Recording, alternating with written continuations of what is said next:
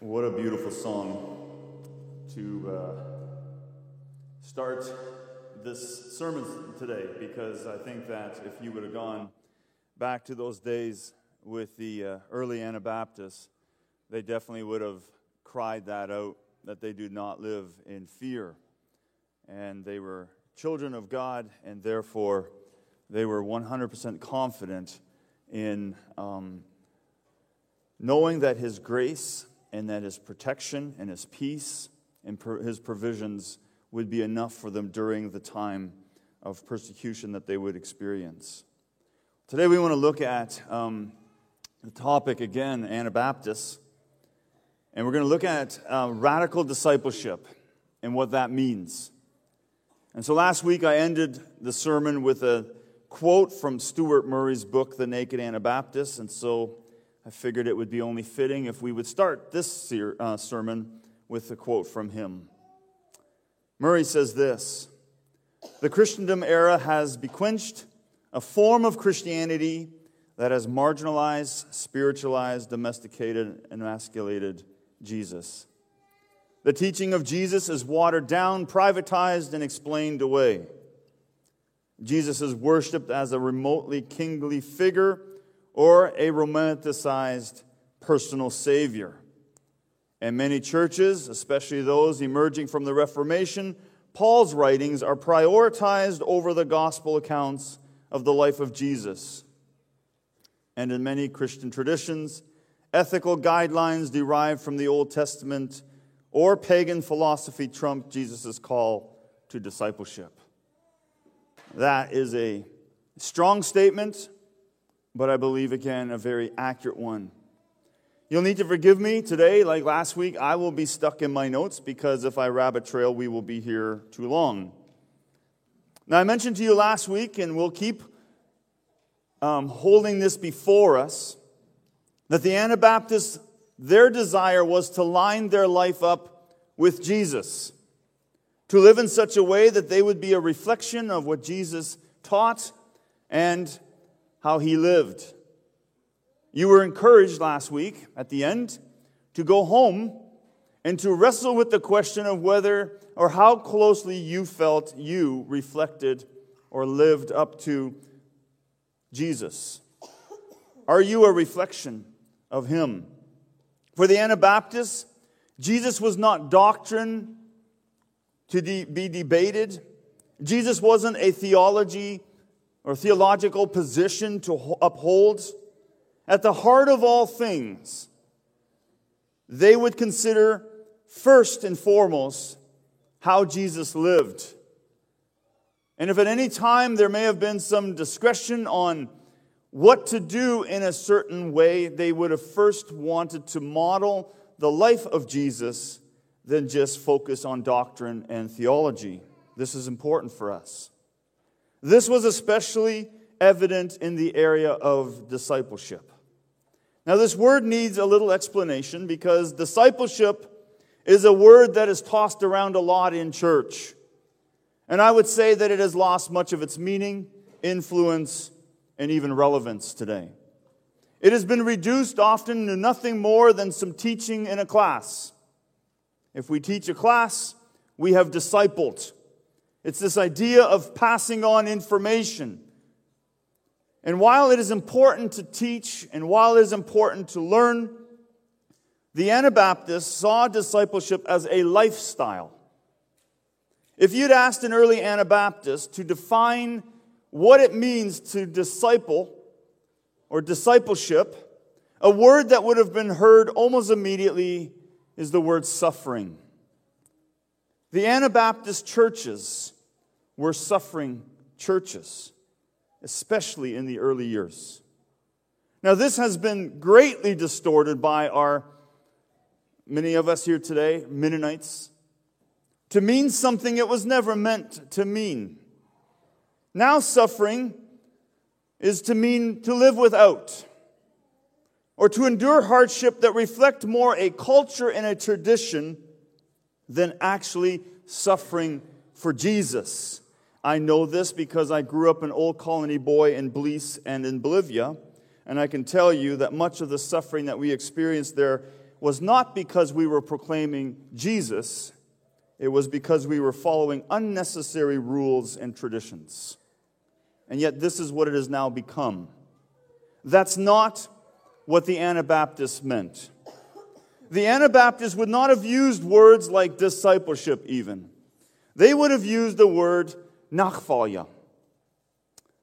What is nachfolge? Now, if you speak Plotich, you would say nufolge. Nachfolge, what is that? It's a German word meaning follow or succession. The act or the process of following and taking the place of someone. Jesus called us to be nachfolge. Consider the words of Jesus in Matthew and how we understand those words today. We've heard these words many times. Matthew 16:24, then Jesus said to his disciples, to you and I, whoever wants to be my disciple must deny himself, take up their cross and follow me. And whoever wants to save their life will lose it. And whoever loses their life will find it. What good will it be for someone to gain the whole world, yet forfeit their soul? Or what can anyone give in exchange for their soul? For the Son of Man is going to come in his Father's glory and his angels, and he will reward each person according to what they have done.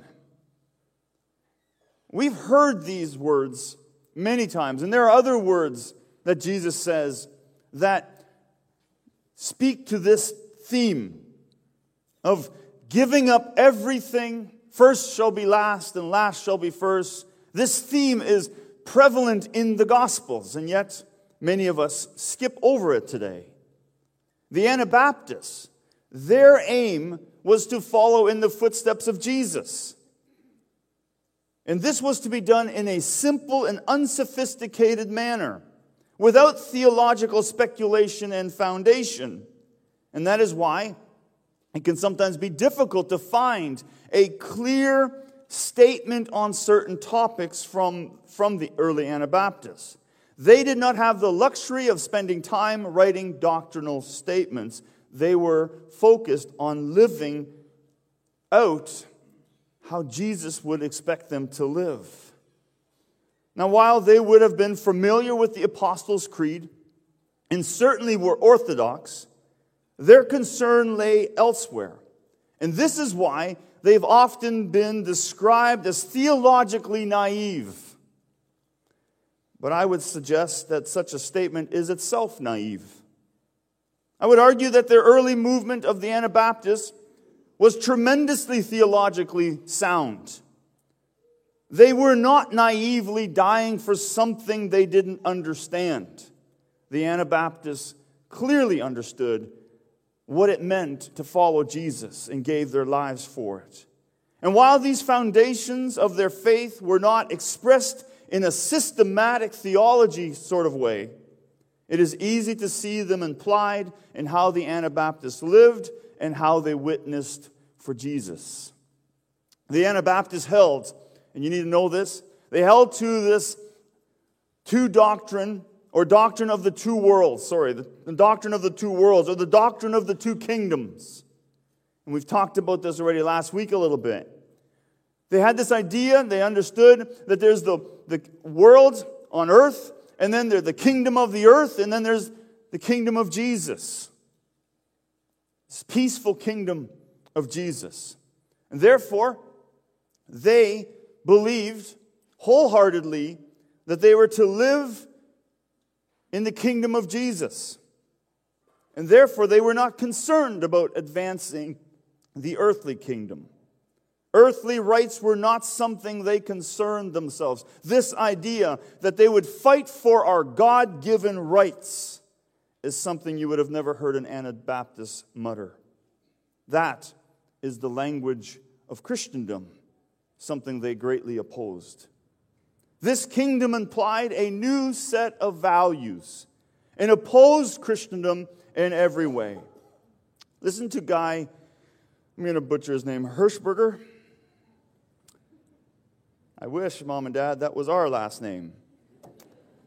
In his book, The Recovery of the Anabaptist Vision, he says this: the Sermon on the Mount is the best illustration. Love, forgiveness, self-surrender, hating not even one's own persecutors. These values are so radically different that they seem paradoxical and unrealizable to the ungenerated mind. Certainly they are far beyond mere ethics.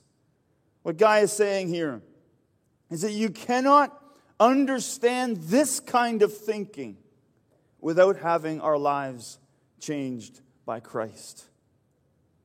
These values are far removed from that early Catholic Church at that time. These values are only understood and truly embraced through the rebirth and a radical change of mind and heart.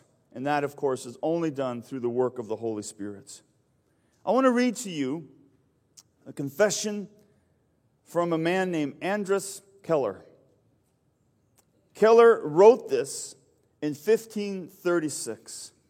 This is a guy now basically journaling to people what he's experiencing. Listen to how he describes his life. I am distressed, he says, beyond all misery.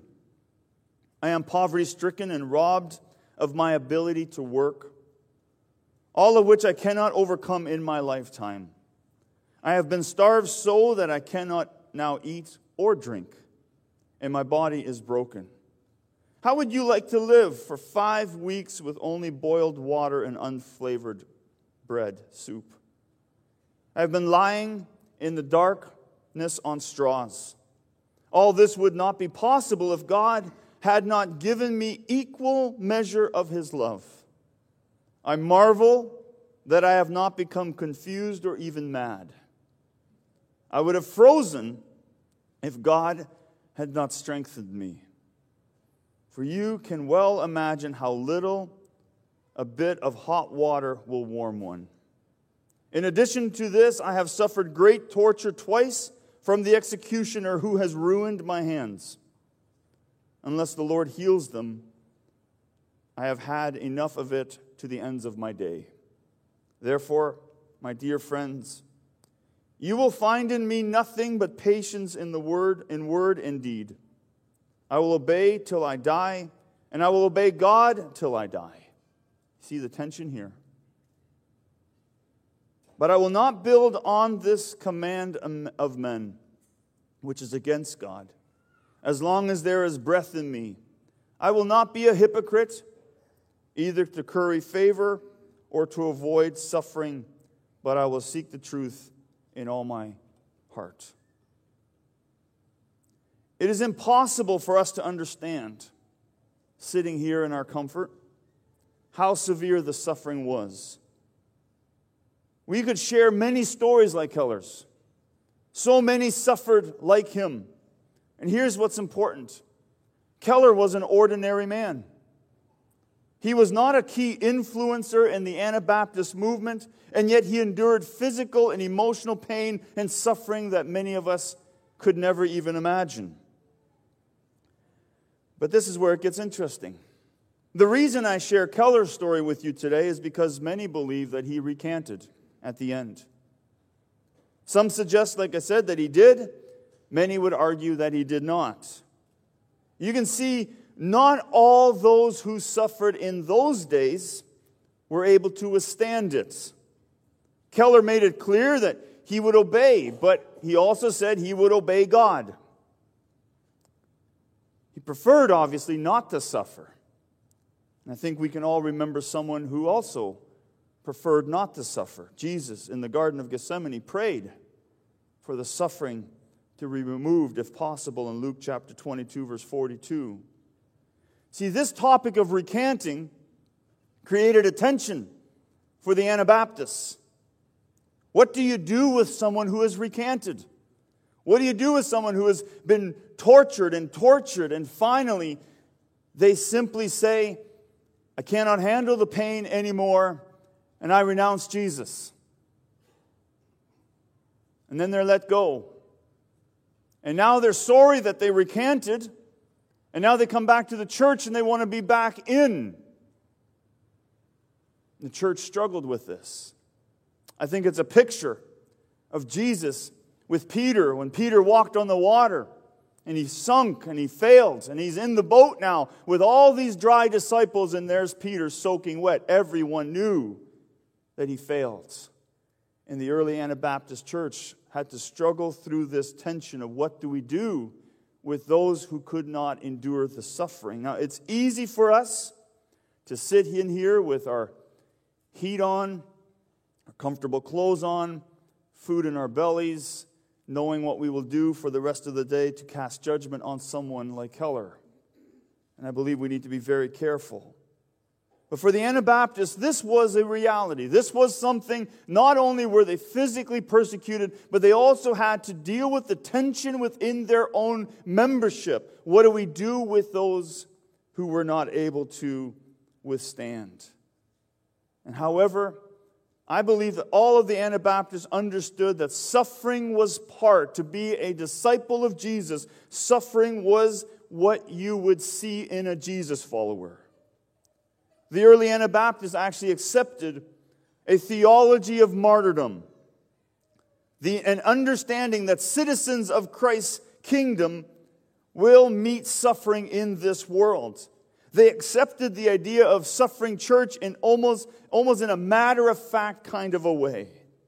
And every member understood what it meant without much explanation. They all would have known someone who had died for their faith.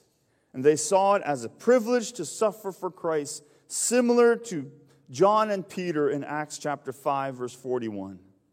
Martyrdom was seen, though, through an eschatological outlook. They viewed life as temporary. And therefore, to suffer for Jesus was short-term experience, because they knew that they would then be with Jesus forever. Either way, they understood Jesus would return at any time, and therefore remaining faithful to him was of utmost importance. The Anabaptists did not spend a lot of time debating and calculating when Jesus was going to return. They were not concerned about those things. They were mindful of the words of Jesus himself, who said, "Not even the Son of Man knows the day or the hour." And therefore they did not spend much time discussing when Jesus would return. Rather, they focused on faithfully following Jesus while they had time. And they fully expected that they would be persecuted and that they would die. And that is exactly what happened.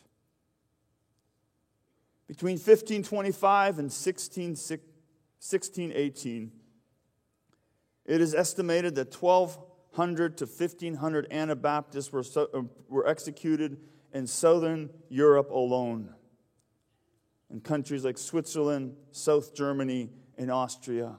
And if you know your geography, that is not a large space. Up to 1,500 executed. The Catholic and the Protestants saw the Anabaptist movement as a perverted sect made up of eccentric, stubborn heretics who were worthy of death.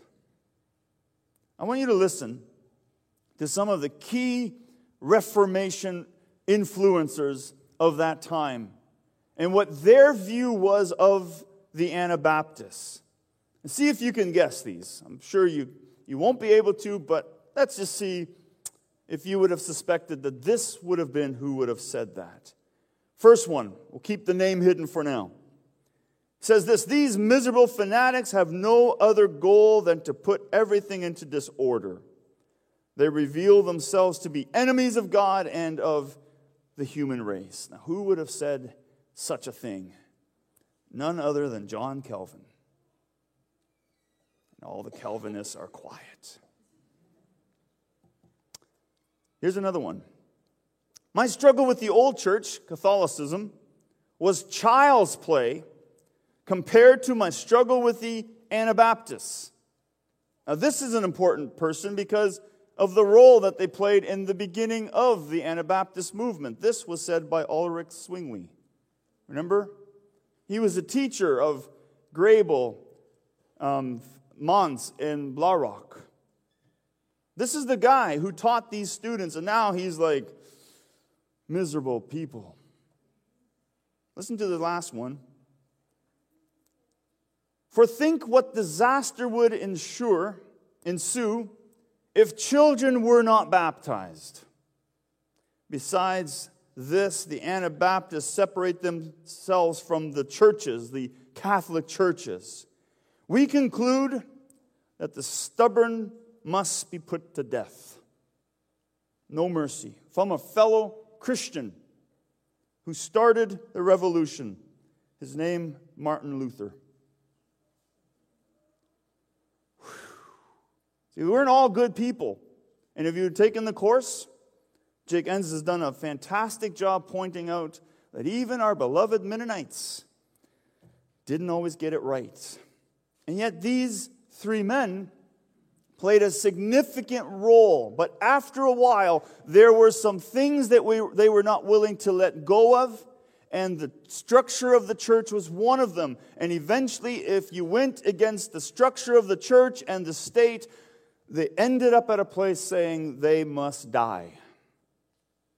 Now, I want you to listen to the Anabaptists, their view of themselves and how they viewed suffering. Conrad Grable, he says, do not worry about the authorities. I love this. Just do what God has told you to do.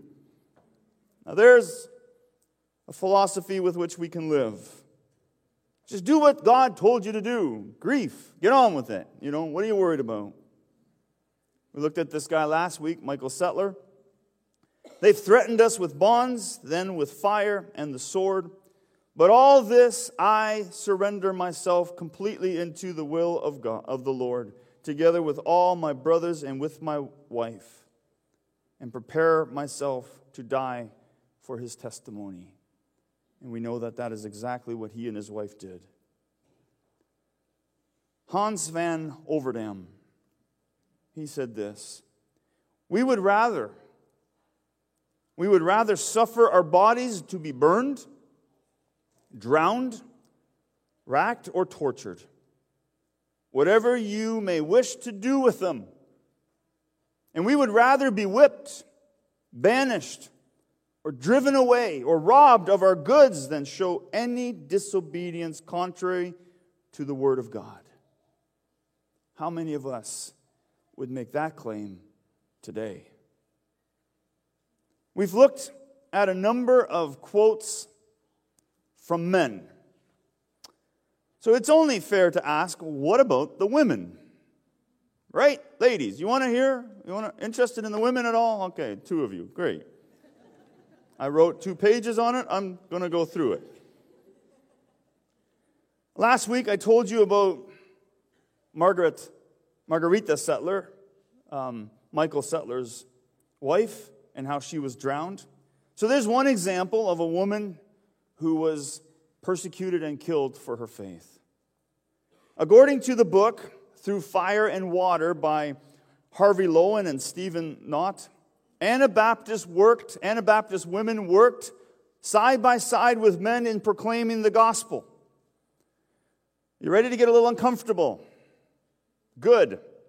Baptizing new believers and teaching congregations the way of Christian discipleship.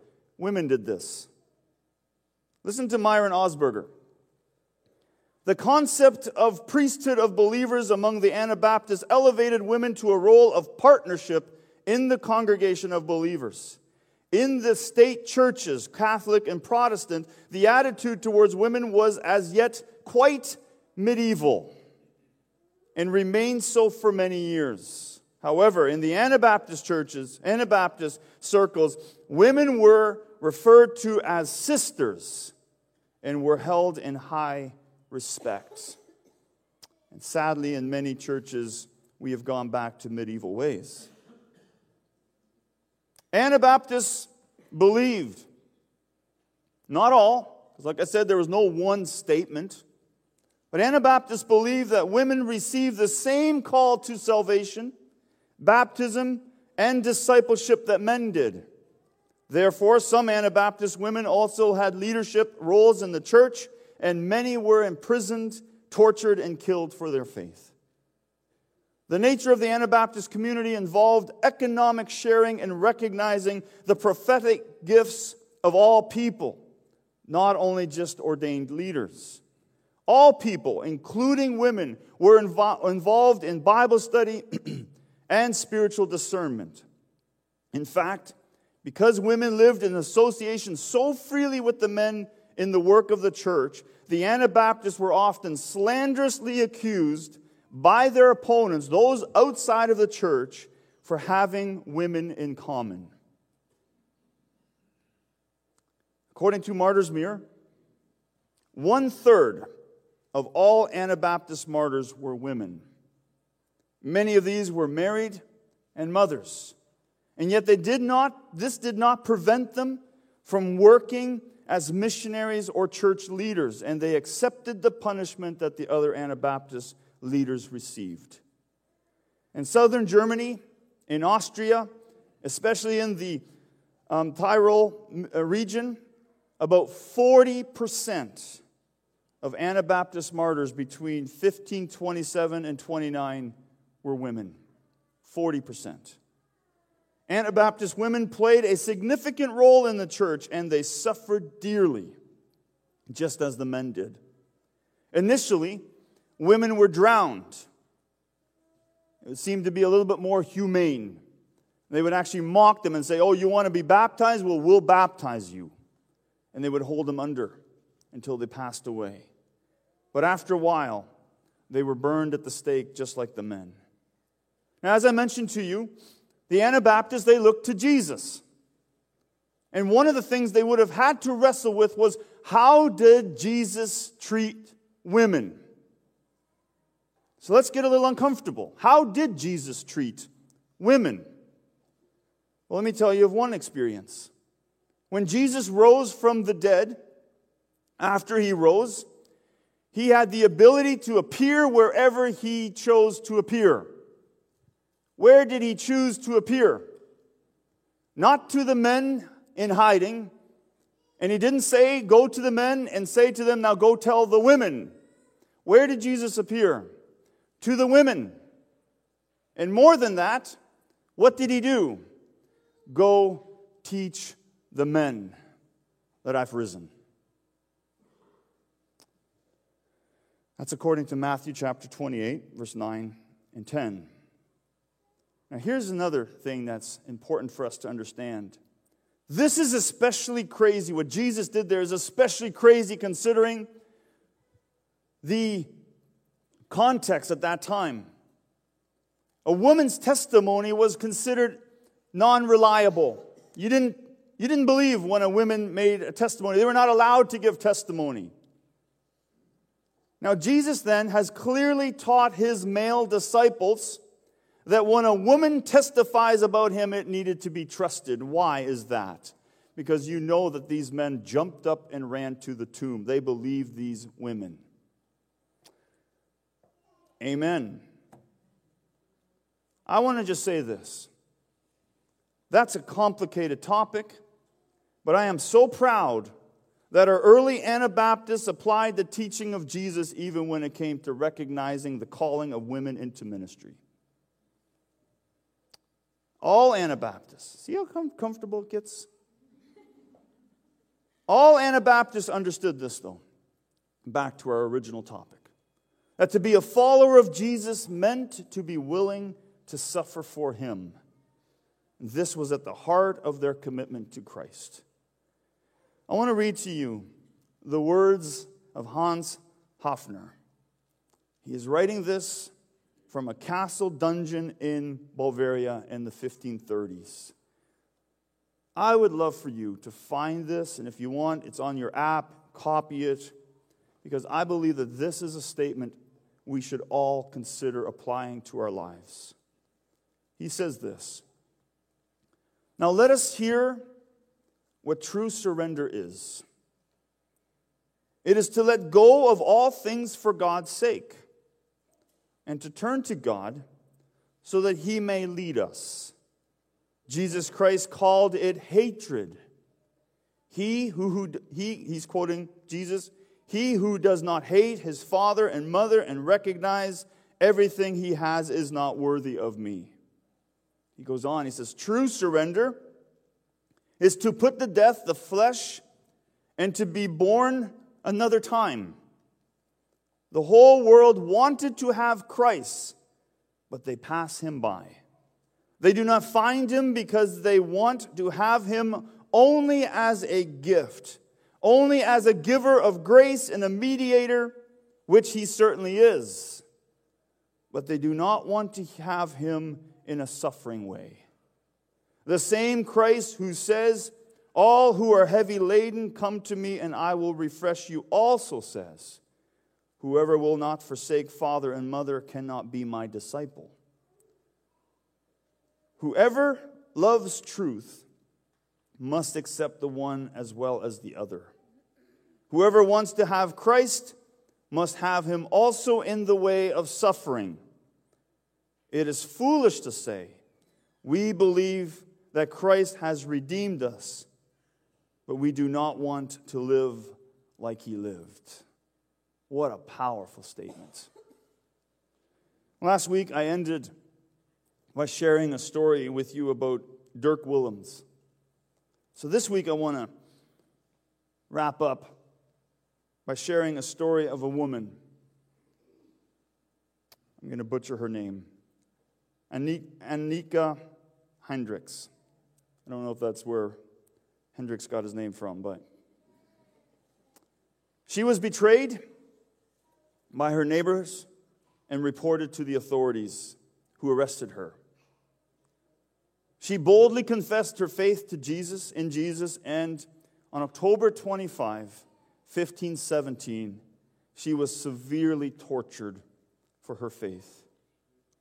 They tortured her to get names of fellow believers out of her, but she did not give them anything. She was charged with heresy, and here's why. She had forsaken the mother church, not giving confession for 6 years, and for adopting the doctrine of the Mennonist, which is early for Mennonites, by whom she had been baptized upon her faith, and for having married a husband at night according to the tradition of the Mennonists.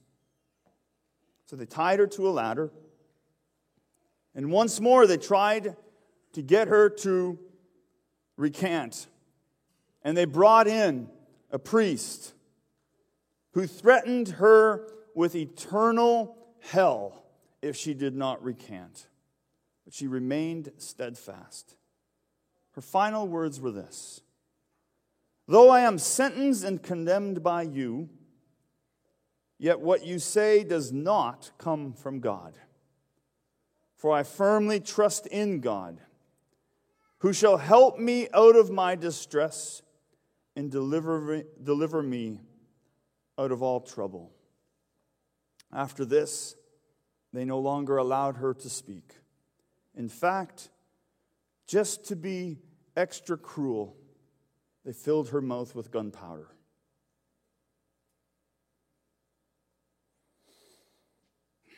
They carried her out of the city, and they threw her into a fire. She was executed on November 10th, 1571. So as you know, her anniversary of her death was this Thursday.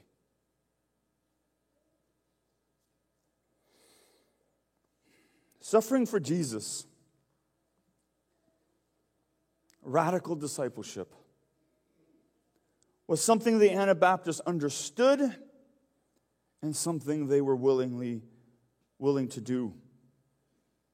They were not focused on the freedom of this earth. They were focused on Christ's kingdom and gave their lives in obedience. I want to close today with a hymn. I want you just to listen to it. From George Wagner. And I was going to read it to you in High German, but that would have been a disaster. So translate it. The hymn is He Who Would Follow Christ in Life. This was written in 1527. And like all hymns back then, it had an endless number of verses, so we'll just read 2 with the chorus. It says this. Just collect myself. He who would follow Christ in life must scorn the world's insults and strife, and bear his cross each day, for this alone leads to the throne. Christ is the only way. The chorus. Christ's servants follow him to death and give their body life and breath. On cross and rack and prior, as gold is tried and purified, they stand the test of fire. Renouncing all, they chose the cross, and claiming it, count all as loss. In home and wife and child, forsaking gain, forgetting pain, they entered into life. Let's pray.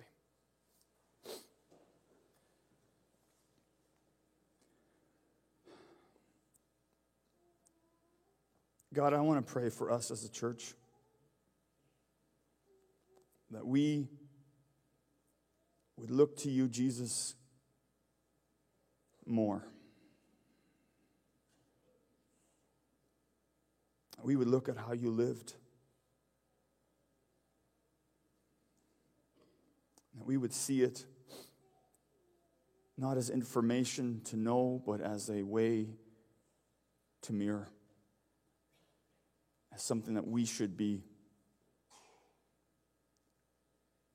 God, we hear about the suffering of the church today around the world. There's so many websites that tell us about people who died just today for their faith.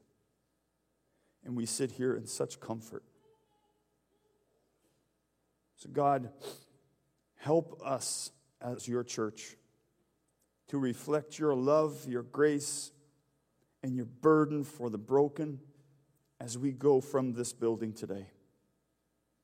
And if we suffer, God, may it not be because of politics or your earthly kingdom or the earthly kingdom. May it be because we are following in your kingdom, Lord, living according to it and building it as you have called us to.